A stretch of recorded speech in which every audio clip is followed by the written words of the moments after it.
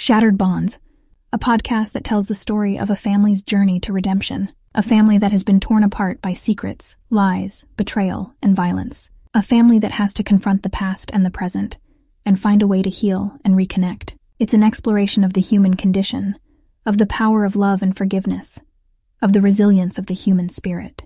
It's a podcast that will make you laugh, cry, think, and feel. This is part 18, The Unstoppable Moment. An hour later, Doris sits in the restaurant at the Waldorf-Astoria with her son David and his family. Tracey and the kids flew in last night before the storm. They sit in a booth by a window. Outside, the plows have come, pushing snow onto the sidewalks.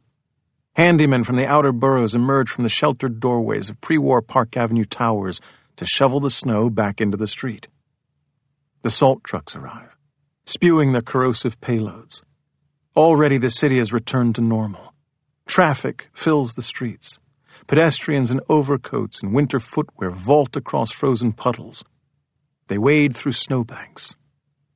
Inside the restaurant, the children are having a hard time sitting still. They haven't seen snow in years, and then only in the mountains. Tracey tells Doris they've already been outside playing, throwing themselves into the powder. Her face is still flushed from the cold. Doris wants to like her, this woman, her daughter-in-law, but there's something about the girl that makes Doris think she laughs at her behind her back. David sits close to his wife, almost on top of her, his hand on her hand, as if now that she's here, he never wants her to leave again.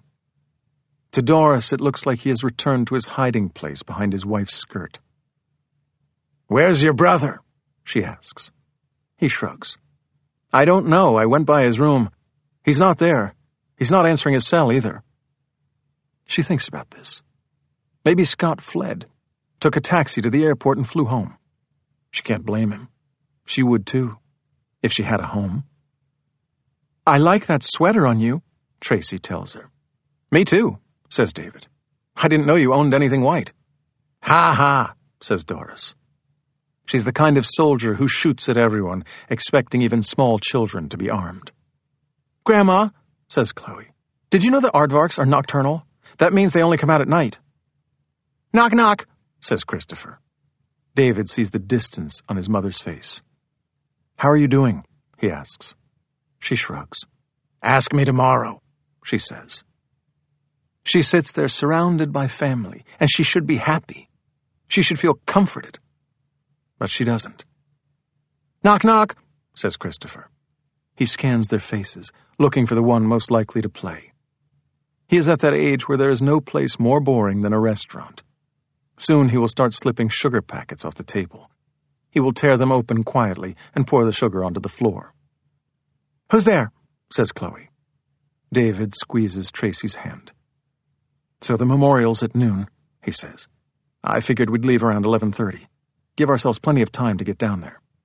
"Is anyone going to come?" Doris asks. "With this weather?" "They'll come," says David. "Orange who?" says Chloe. Tracey gives the baby his juice in a sippy cup. "She acts nice," thinks Doris, "like she cares. But does she ever call?" It is not unreasonable to think of this woman as her enemy, the opponent who stole her son from her, who turned him against her. It is a mother-daughter-in-law story that is centuries old. Boys stay loyal to the ones they can fuck. This is the bottom line. Doris finishes her wine, orders another glass. Her son watches her with a worried expression on his face. "People will come," he says. "Everybody loved Pop." She nods. He says this, but what she hears is, "Everybody loved him. No one would come if it was just for you. All your relatives, your friends, they only ever really liked Joe. You were the one they put up with." She smiles her bitter little smile. "Did you ever want to be more than just a mother?" she asks Tracey. Tracey blinks at the question. "When I was 6, I wanted to be a ballerina," she says. "That's not what I," says Doris. "Then when I was 16, I wanted to be a movie star, but I heard the hours were bad." "Funny." Tracey smiles. It is a mother's smile, the smile you give a brave kid as you put a bandage on his knee, a bath time smile when you have to put your foot down and insist that your child get in the tub right now. Don't you like being a mother? She asks Doris. Doris looks at her son. A mother? To him? The question is a challenge, a caustic provocation. But thinking about it, Doris finds this wave of sadness wash over her, this fragile, sorrowful poise.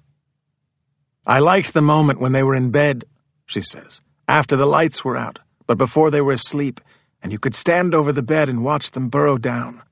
The way their breathing would slow and expand, the looks on their little faces. David watches his mother with something like awe on his face. This is the first time he has heard her speak of their childhood in a manner that is in any way reverential. You were good kids, she says, looking him in the eye. He nods, speechless. You were.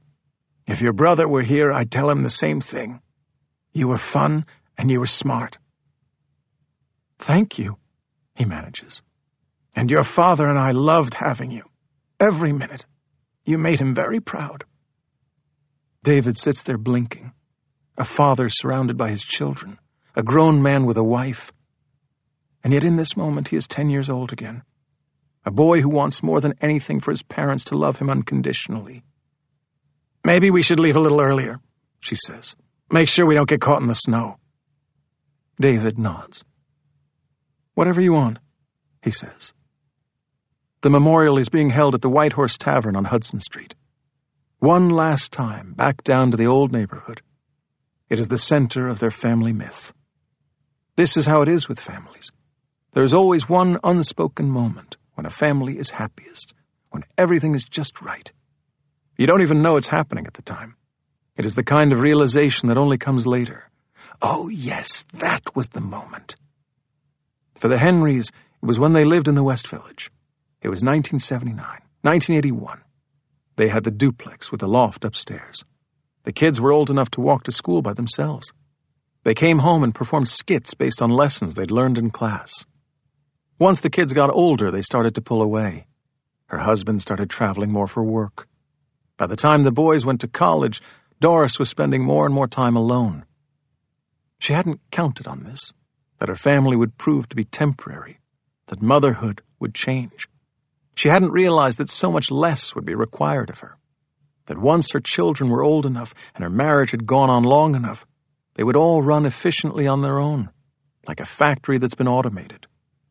By the time her sons went to college, all they required was the kind of routine maintenance that could be handled by a robot. She found herself caught in a nostalgia for a family she still had. This is the nature of time. You feel things slipping away from you before they're even gone. David asks the waiter for the check. He has pulled himself together. As they stand to leave, he puts his hand on her arm. It is the first time she can remember him touching her unbidden since he got married. It is a loving touch, the protective hand of a son for his mother. Neither of them really know how to proceed, how to move forward from this point. They've been adversaries for so long. Their dynamic has become a dynamic of retreat, the tension of a rope being pulled in two directions. She can see on his face, for the first time in years, that he would like to bridge the gap, but he doesn't know how. He is her son. He will never have another mother, and yet she makes it so hard for him to love her, so hard to call her mom. She checks her watch. They have 3 hours. 3 hours until the memorial starts, until the guests arrive and the testimonials begin. She has 3 hours left with her husband, 3 hours to love him as she has always loved him, protectively, divisively, alone. Soon he will be everyone's. They will stand and raise their glasses. They will offer their memories, their stories of youth, and in this way, retake possession of him. This, too, is the nature of time. You wait, and it seems like forever, and then the moment you've waited for, the moment you've longed for, the moment you've dreaded, finally arrives. And in those last remaining hours, time moves at the speed of light, and you realize that what you thought would never come is now unstoppable. There is no way to put on the brakes. for the future you never thought you'd see is finally here.